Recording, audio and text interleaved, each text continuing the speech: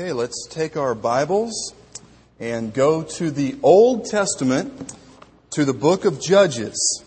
One of the first few books there in your Bibles. And if you don't have a Bible, there's one on the pew. Should be one near you, and that's our gift to you. And as you're turning there, we'll begin the book of Judges today. We'll start off in chapter number 1. It'll be the first series that we've done since I've been your pastor here with you, just right under 3 years. So we're going to go through an Old Testament book, and it's going to be a lot of fun. But I would like to report to you this morning that I wasn't here last week, as some of you know. And Dr. Leo Purser from Liberty University, I heard he hit a home run. And we appreciate him so much for being here. Amen.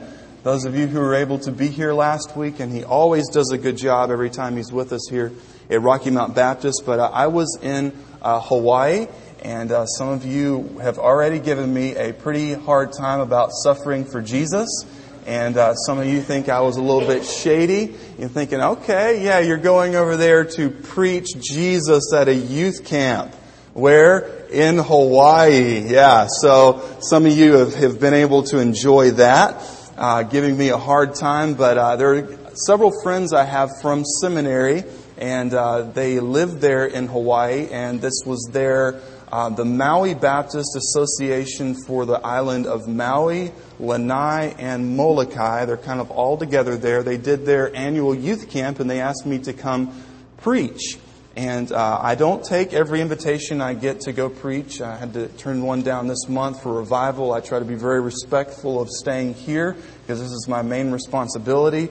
But and I was talking to my friend Jeremy in Hawaii, and he says, "Can you come to Maui and preach our youth camp?" And I said, "Let me pray about it." "Yeah, I can do it. I'm good. I'm good." So I went there, and we've got the picture here on the board. The camp leader sent me a text message yesterday, and I wrote this down, total for the week. And y'all know, if you're new here with us, we're not what you would call a numbers-driven church. We're a people-loving church, and we are gospel-driven. Hopefully, if the Lord can just be gracious to us and help us stay that way, we believe that we are right now. But just to give you some encouragement, because many of you prayed for me and you prayed for those kids, there were 51 people who came forward at the invitation at some point during the 4 nights of preaching. And of those, there were 33 students who either got saved or committed their lives to the Lord. And there were 19 very first-time professions of faith. And so let's just praise the Lord for that. And some of you are still thinking, he went to Hawaii. Let me give you a little bit of Ronnie's back. You okay, Brother Ronnie? You forgiven me yet? Okay. Yeah. A lot of us, when we think of Hawaii, we think of Waikiki Beach and Honolulu and Pearl Harbor there on the island of Oahu and the whole tourist industry. Talking to my friends, there's actually, I didn't know this, but just being friends for years now, they've told me that there's a lot of poverty with the locals that are on the islands there. It's a very high cost of living. A lot of broken homes, even more that would be here on the mainland. There's a lot of families that are split up, a lot of domestic violence. So most of these kids that were there at the camp, they were all local Hawaii kids there from those 3 islands. Most of them were very poor. A ton of the kids were lost, had not really been around church at all. And in case you haven't noticed, and however long you've been alive, Hawaii is not actually the Bible Belt. And so there's just that lack of emphasis that even students here in the South may get from just a random church camp. So the first night of the youth camp, I just felt, honestly, a lot of spiritual warfare. The Bible talks about that. I felt when I was preaching, it was hard to get a lot of stuff out, and some students still came forward, but I talked to the camp leadership and I said, I think we really need to up our prayers here. And they said, well, Jeff, in case you didn't know, this area of the island, it was very remote, and I apologize if I've not received your text or your phone call. You could kind of send a text after you tried about 5 or 6 times if you did kind of like the Karate Kid pose and you were in one part of the room there, but very limited cell phone access. And they said this area of the island is overrun with drug growing and drug use, and also the pagan religions where they worship dead people. I'm thinking, okay, all right, well, we are in for a week. So we just really began to pray. And the second night, I think the Lord really broke through that.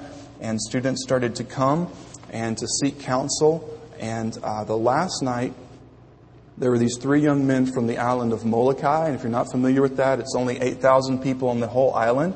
And a lot of the island is on welfare. There's not any industry really at all there. Massive amounts of poverty. In fact, they would call just a blunt, for those of you who don't know, it's like, just the marijuana that you would smoke. And they would call that a Hawaii cigarette. So even more than the mainland, and there's plenty of people in Franklin County that smoke weed, but there it's absolutely overrun with it. So these 3 guys, I was talking to them, just rough, tough guys. They would say, Oahu doesn't even sponsor us to come play football there anymore because we never worried about winning. We just wanted to injure people. I'm thinking, okay, well, Jesus needs to do a work here, right? And so just being able to talk with them. Well, these guys came forward in the invitation and were being counseled. They had so many students that were being counseled. They had 2 guys for this a group of 12 young men. And so the camp leader came and got me off the stage as the band was still playing and people were still coming. He said, we need you to come counsel. So I went back there. I noticed these guys are tough guys, just really, manly dudes. And they're all about 17 years old. And then one of the leaders said, we need to just split up and take as many as we can to talk to them about what the Lord's doing in their life. Well, I took these 3 guys from Molokai and they began to share what they had been involved in. And I brought them through the law to show them the knowledge of sin. And I said, guys, if it's your desire not just to make a decision for Jesus, but to commit your life to be a follower of Christ, I said, what you need to do is just cry out to God and ask Him to save you. And I'll pray for you after that. So as they bowed their heads, they could barely get themselves under control enough to be able to actually pray. And I don't know if you've ever been that broken at a point in your life, but I believe that when God breaks you of what you have been and what you have done, it's sometimes difficult even to speak to the Lord. So these guys begin to pray prayers such as, God, I've done so much drugs. I've hurt so many people. I've done so many things that are wrong. Please forgive me. Please come into my life. One of the guys was weeping about the poverty that his family was in, single parent home, can't do enough to help his mom. He knows that she's suffering. And right after those guys finished praying, the first one who started said, I've got some stuff in my bag that I need to get rid of. I said, what do you have in your bag? He says, I've got some pills and I've got weed. I said, well, you want to go do that right now? He said, yes. And so we got up from the table. The rest of the students were being counseled there. And we began to walk, and he said, Jeff, I almost overdosed today. He says, I took 3 pills and a very heavy type of stuff he should not have been taking. And so we go back to the dorms there, and he's going through his bag, pulling out drug paraphernalia.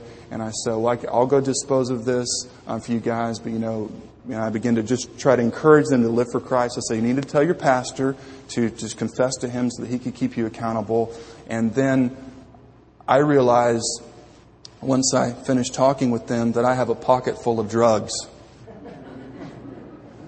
So kind of like the thing, say, well, we definitely need to have that out of your life. And he gives it to me. So the invitation went on so long, y'all. And thank you for so many of you that prayed for me. And for some of you that were just, still jealous. Thank you for praying anyway. I was there. And so it went so long, it transitioned into the group talent time afterwards. So I walk in and I take a seat and I motion for the camp director to come over. And he comes and he leans down.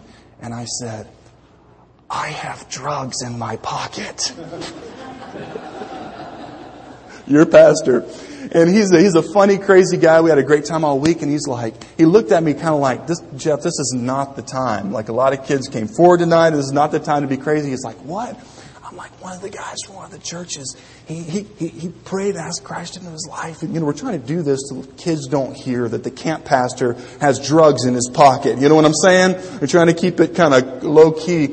And then after he finished praying, he told me he had stuff he wanted to get rid of. And so I took it and, we need to do something with this. And he's like, that is so awesome. So, afterwards, and he had smoked a lot before he got saved. So he was able to tell me what different things were. One thing we weren't exactly sure what it was.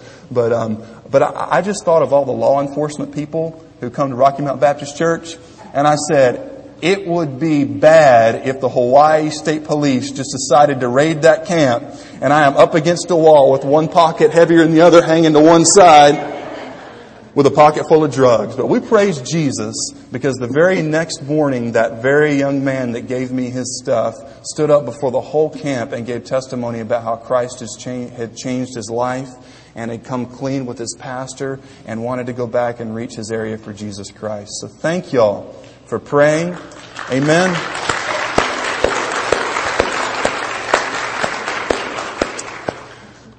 And something that stood out to me from that week that really ties into what we're going to talk about this morning is that when Jesus comes into your life and you have unfinished business, which is the title of today's message, you've got stuff that you know shouldn't be there. When Jesus comes and takes control, all of the excuses go out the window.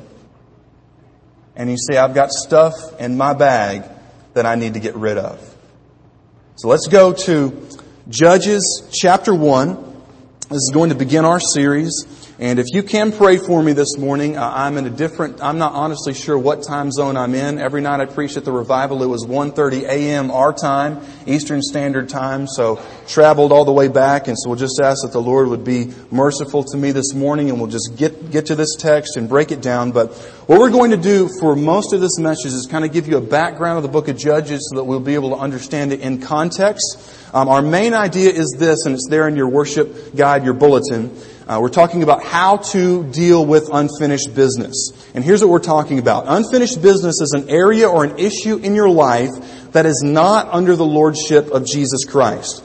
It could be partial disobedience, or partial obedience rather, unconfessed sin, refusal to forgive someone, or to make restitution. In other words, what we're talking about this morning is a major theme in the book of Judges, and that is when God calls a group or a family or a man and a woman to obey Him, He means to completely obey Him and give everything you are to Jesus Christ. So here's basically what the book of Judges is about. It's about the time when Israel went into the promised land and God told them to take over the whole area, but because of fear and because they didn't think that they would be able to do what God told them that He would be able to do through them, they didn't fully obey. So it's the time that's like right leading up to the prophet Samuel. It's in between Joshua and the prophet Samuel, for those of you who read your Bibles. And then David obviously came after Samuel. So we're going to go through some points here that's going to outline actually the first 3 chapters, or almost the first 3 chapters. And most of the time we just take a small text of Scripture and we try to unpack this. What we're going to do today is kind of give you a large overview, like if you took a flyover of the book of Judges, so that we'll be able to understand it in context. So we'll just walk through this. Number 1, in the book of Judges, Israel became satisfied with partial victories instead of fully obeying God and driving the Canaanites out of the land. We know from our Bibles that the Canaanites were the people who were living in where? In Canaan. And they were to the point that God had said there was a point of no return. God is God, and He said payday someday, and judgment day for them was when He sent the Israelites into the land. So it was their job to be God's hammer of justice. So we're going to begin there in verse 16, and this is speaking of the descendants of Moses' father-in-law, the Kenites. They went up with Judah. They went to take over the area, but what happened was that Judah, in verses 17 through 20 in chapter 1, the tribe of Judah had partial victories with the tribe of Simeon. And in verse 21, the tribe of Benjamin, they also had partial victories. And let me just make a point here, that when God has you to do something in your life, when He tells you and you know you should do it, whatever it may be, maybe it's a step for some of you, you need to get saved today and come forward during the invitation and make your commitment to Christ public. For some of you, there's relational drama, there's baggage, there's unforgiveness, and Jesus is telling you that you need to forgive them and release them of that. This goes from the beginning of the book of Judges to the end. The very fact that Benjamin did not fully obey God provided, I guess we could say, the environment for sin to fester there. And at the end of the book of Judges, Benjamin had a group of guys in their region who were, I guess we could say, and this is not cussing, hell-bent on gang rape. Heterosexual and homosexual. And it was so bad in that time, it was so twisted and perverted that the other nations of Israel said, give up those guys so that they can have justice brought to them. And Benjamin wouldn't do it. When we make concession with sin and when we refuse to give God what we know that we should give Him, what will happen is that we'll throw off discipline. And do all of us realize that we're in a war? Do you realize that? There is a war for your mind. There is a war for your soul. And when you get saved, it is the first time that you can actually fight. If you're sitting here today thinking, Jeff, I've never given my life to Jesus Christ, I'm not a Christian, the Bible says that you are a slave to your sin. It means that you may be able to change some habits, you may be able to stop drinking, you may be able to stop, verbally abusing someone in your family, but you can't change who you are. But when you get saved, God raises you up and He gives you the ability to fight. Now, in the middle of a war, it's not the time to have a picnic, right? Yeah, I've never seen a picture of World War II, the Vietnam War, Korean conflict, all of that, where you have this battle raging, these guys going at it, with all sorts of artillery, even hand to hand, and then 3 or 4 guys over there, and they've got their nice little blanket on the ground with some shrapnel over here and some casings here, and they're just munching down on a peanut butter and jelly sandwich. That's something that bad dreams are made of, and you're the guy having the picnic. That's not reality. So something that I want us to draw out by way of application is that when God leads you to follow Him fully in that area. And also, like in the life of Benjamin, if there's someone in your life who loves you enough to call you out, not in front of other people, not in some way that would embarrass you publicly, but someone who would come to you privately and lovingly and say, there's something in your life that needs to change. I've noticed this. I love you. Can I be there and help you? Please don't push those people away. Amen, church? The fact that someone would love you enough to be able to come to you and say, man, look, I'm not trying to be nosy or rat you out or point my fingers down at you or kick you when you're down, but I'm just here and I want to know, is there anything I can do to help? That's what Israel, the rest of the tribes tried to do to Benjamin at the end, but Benjamin had become so entrenched in that partial obedience that they resisted the ones who were actually reaching out to them. And then in verses 22 through 26, we see the descendants of Joseph. And the Old Testament actually used diplomacy to settle for the peace. Now, we know, and we don't have time to get into it, but Joseph in the book of Genesis was an extremely diplomatic and wise guy. Right? And we're going to talk about this next week, guys, for Father's Day. We're going to talk about how to leave a legacy. I know some of you say, Jeff, man, I've been to church for years. It seems like Mother's Day we come. And on Mother's Day, no woman ever has sinned at any time. Y'all heard those sermons?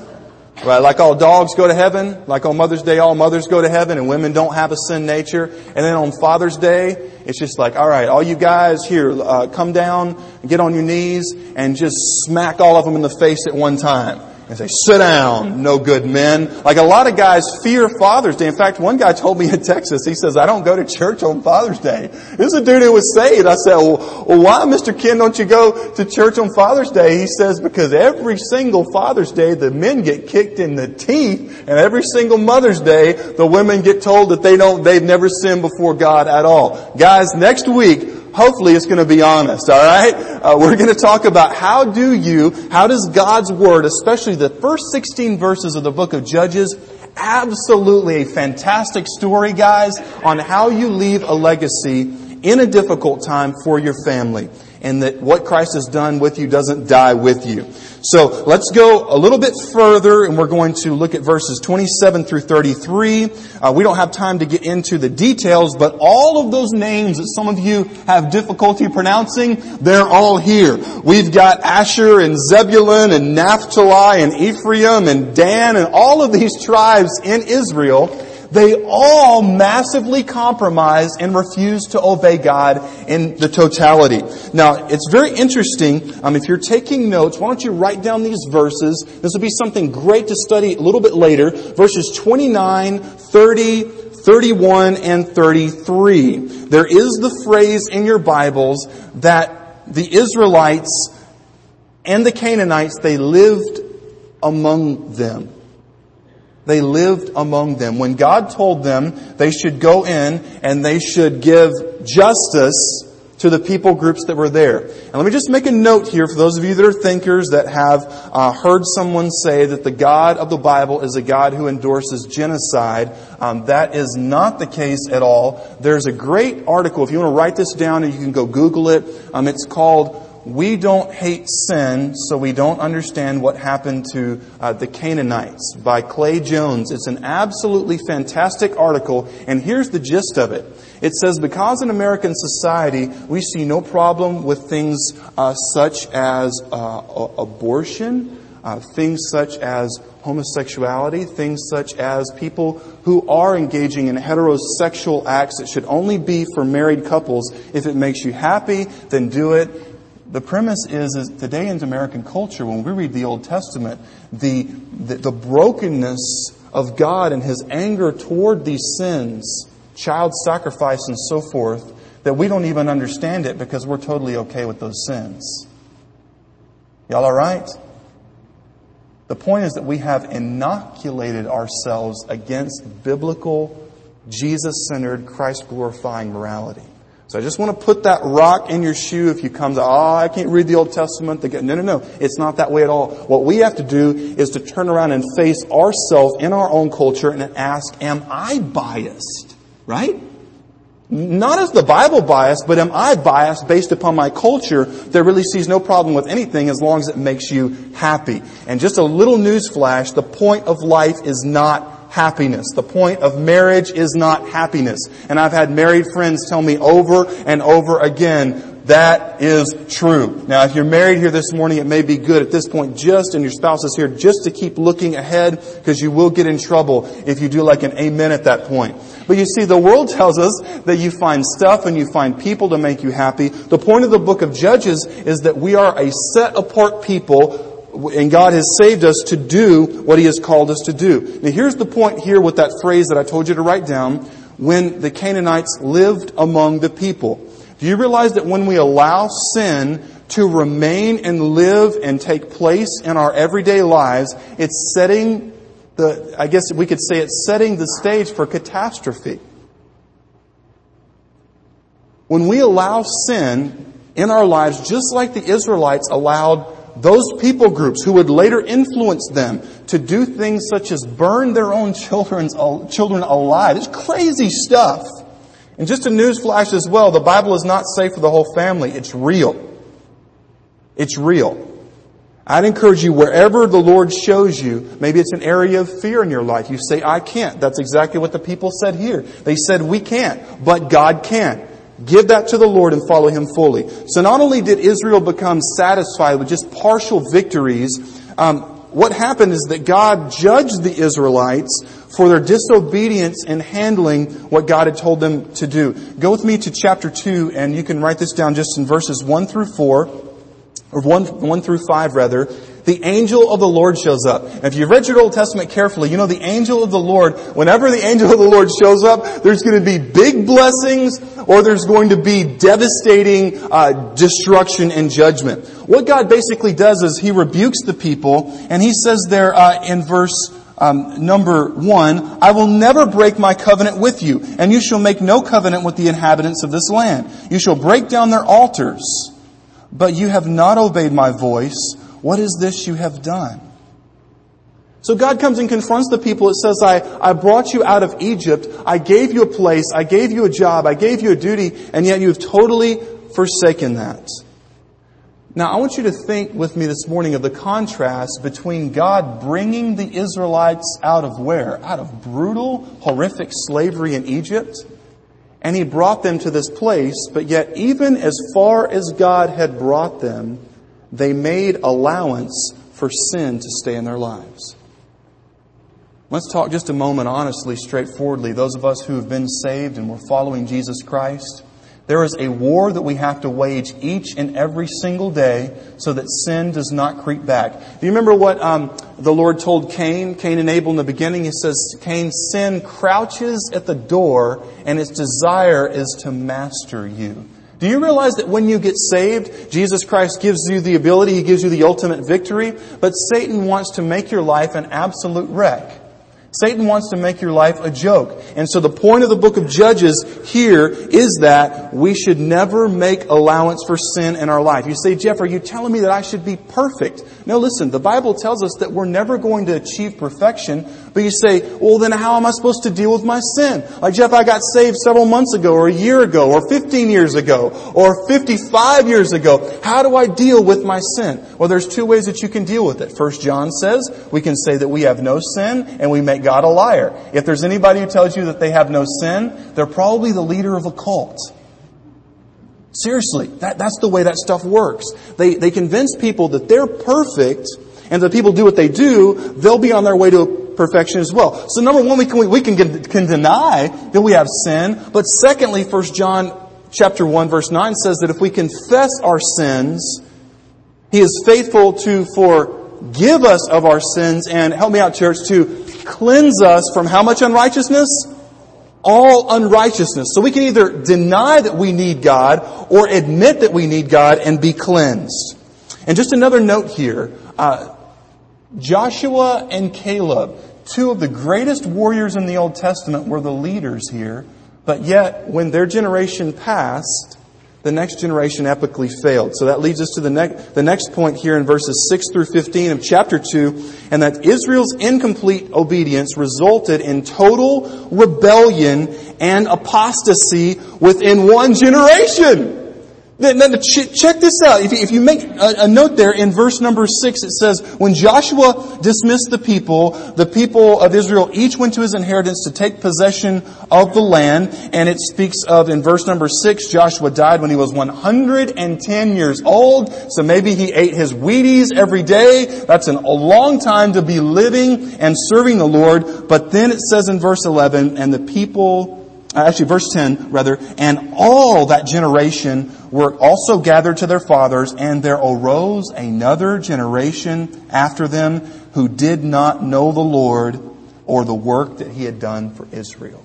You see, what happened here is not much unlike what happened in the United States. It depends on how the sociologists cut this with a knife, but if you can go back a couple of generations ago, there was much more, culturally, a belief in the Bible. More people would claim to believe in Jesus Christ. And somehow, for some reason, we're going to try to build reasons into that and come to the end of the series and talk about morality and how the Bible interacts, how society should work together. But this is very interesting that there was a break in generations, and the generation right under Joshua and Caleb went into total apostasy with just in one generation. You say, what kind of apostasy, Jeff? Well, they were sacrificing their children to pagan gods. And if this is too honest for you, this is in the Bible, all right? Y'all okay? Some people want to come to church and never hear anything. The Bible's real. They were sacrificing their little children, their little babies alive. They were engaging in immorality of large groups. They were engaging in things that involved self-mutilation and torture. It was a horrific, terrible thing. So when you read the Old Testament and you see God's wrath against sin, it's God is up here seeing these people basically torture their children and give them up. There's a guy I talked to probably about a year ago, just went out visiting, and this guy had not been to our church, not been in any church in a long time. And I told him who I was and was there to basically share the gospel. And this guy who was in his mid-50s at least, immediately when I brought up Jesus, tears came to his eyes. And I said, have you ever thought about being saved? And he said, yes. He says, when I was 16 years old, I was in a revival service. He said, and I knew when the invitation was given that I should give my heart to Jesus Christ. He says, but I stayed and I resisted. Unfinished business.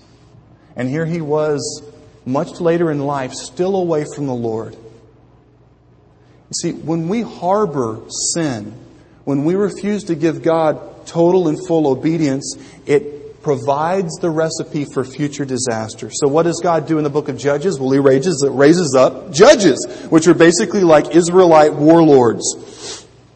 And then in chapter 3, verses 1 through 6, you can read this later. It's the full integration of Israelite and Canaanite society. Absolute and total depravity. The culture was absolutely on the rocks. In verse 6 of chapter 3 it says, "And their daughters they took to themselves for wives, and their own daughters they gave to their sons, and they served their gods." Newsflash again, whoever you marry, whoever you are in a relationship with, will affect your walk with Jesus Christ for the better or for the worse. You say, "Now Jeff, I got married when I wasn't saved. I love Jesus today, but my husband or wife is still unsaved." You don't leave them, you pray for them. You don't beat them over the head with your Bible. You, especially if you're a lady here and your husband doesn't know Jesus, go read 1 Peter chapter 3 verses 1 through 7, where it says that the way that you reach your husband is through loving him and showing him that God has changed your life, being merciful and having that gentle and quiet spirit. Ladies, that doesn't mean that you don't have a mind or a brain or an opinion, but it means that God has so transformed your life that it is through that soft, gentle touch of the Holy Spirit, through your words, and through your actions, how you love your husband and your family, He will see that you're different. But I just want to encourage, especially our young graduates, our students, would you say this with me, church, as well, for them to be very, very careful about who they pursue for marriage or who they're pursued by. Amen? For those of us that are older, I've seen in my short life so many people, and it's just one of these things like, Jeff, he's got a good heart.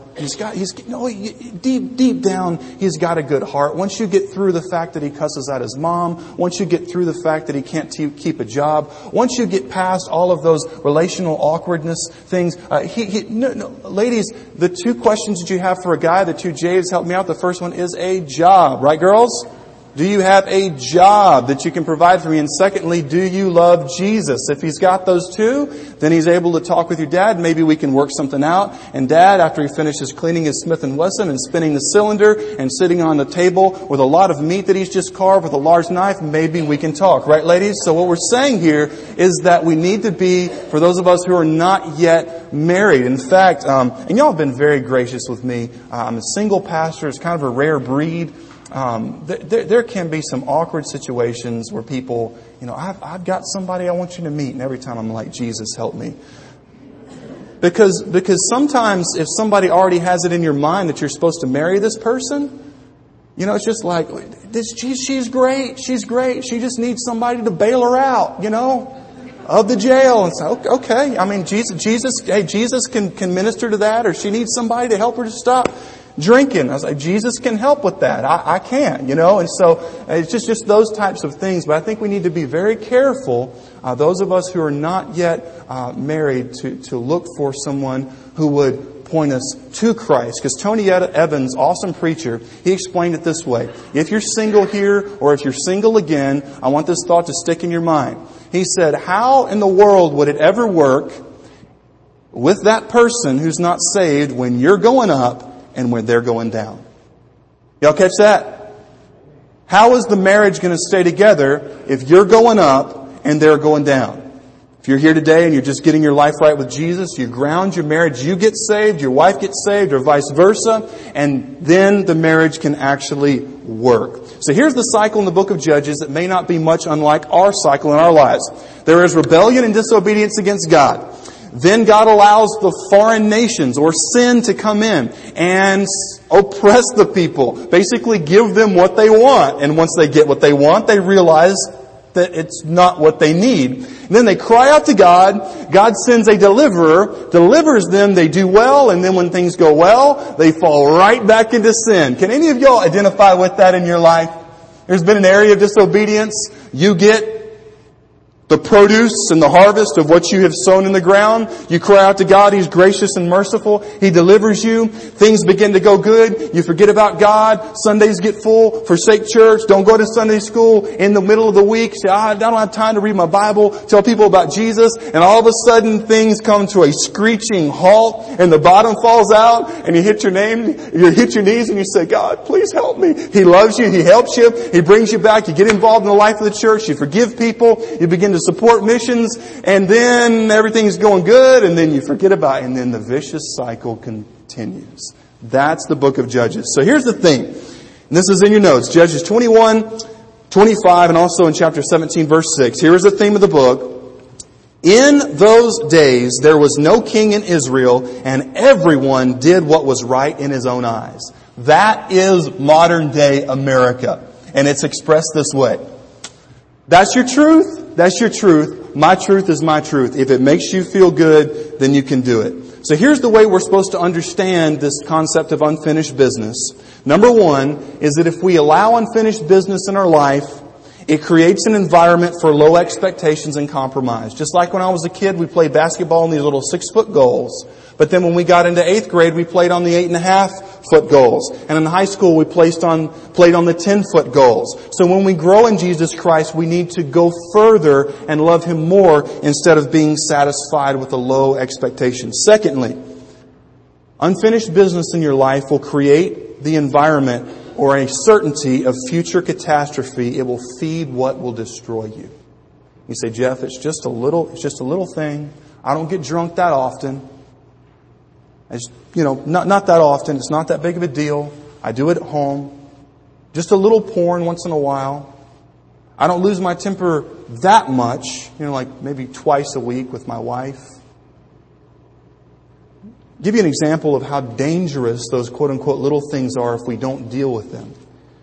2010, there's a man in Canada named Norman Buwalda who had a 600-plus pound Siberian tiger that was his pet. This is a guy who had really campaigned for people being able to keep large animals like that. And he didn't show up where he needed to be. And guess what they found? He had been mauled to death by his own pet tiger. You cannot control sin. It has a wild side and it will destroy you. So the point of the Bible, you're saying, hold on, Jeff, it sounds like you're saying No. You're not saying you try to be perfect. You have to admit that you can't be perfect. The people in the book of Judges had to admit that they couldn't do that, but God could do it through them. So what happens if we don't deal with this is it will create a wedge between your family. It will create a wedge between this generational gap that we call it. And I praise God that in Rocky Mount Baptist Church, there's the gospel, and there is no generational gap with the gospel of Jesus Christ. Amen? It bridges every gap. So the way that we deal with this unfinished business is threefold, and I'll give them to you very quickly here. You say, Jeff, there is an area in my life that needs to have God finish the business. It is that you learn a lifestyle of genuine repentance. Never be satisfied with partial obedience and never try to look for excuses for disobedience. And secondly, we should love the giver more than the gift. We should resist the urge to desire God's blessings instead of God Himself. And finally, we need to leave a legacy and don't let God's work die with you. Some of you, God has blessed you with children. What an amazing blessing. Those of you that are grandparents, you know that God's blessing to you is those grandkids for not murdering your own kids when they were teenagers, right? You've been blessed. Next week, we're going to break that down in detail of how, when we deal with unfinished business, that allows the platform for you guys especially to be able to leave a legacy to your family that will outlive, obviously, when you pass away and go to be with the Lord. So this is our time of invitation. If you could, with me, just bow your heads and close your eyes so that we won't be distracted. And this is our commitment time. We do this at the end of every service. It's our commitment time for those, number one, and you know that you need God in your life. You don't need religion. You don't need to have some religious thing happen to you or do something good. You need to surrender control of your life to Jesus Christ right now. You know that you need to turn from your sin, repent of it, and ask God to take over every aspect of you. In this moment right now, just give your life to Him. Say, God, take me, forgive me. Save my soul, Jesus. What we're going to do in here in just a few moments is we're going to stand to our feet and sing. And when we do that, we give people the opportunity to make their commitment, not just a decision, because we decide where to go eat. lunch after church, but a commitment. It's your opportunity to make that public before people. When we begin to sing here in just a few moments, there are others of you that you have unfinished business in your life. Why don't you just come and pray here by the altar and say, Lord, there is an area that you have pointed out to me. You've saved me, yes. I'm going to heaven, yes. I know I'm born again, yes. But there is this thing, even if it's small in the world's eyes, Lord, I don't want anything to separate the closeness that I have with you.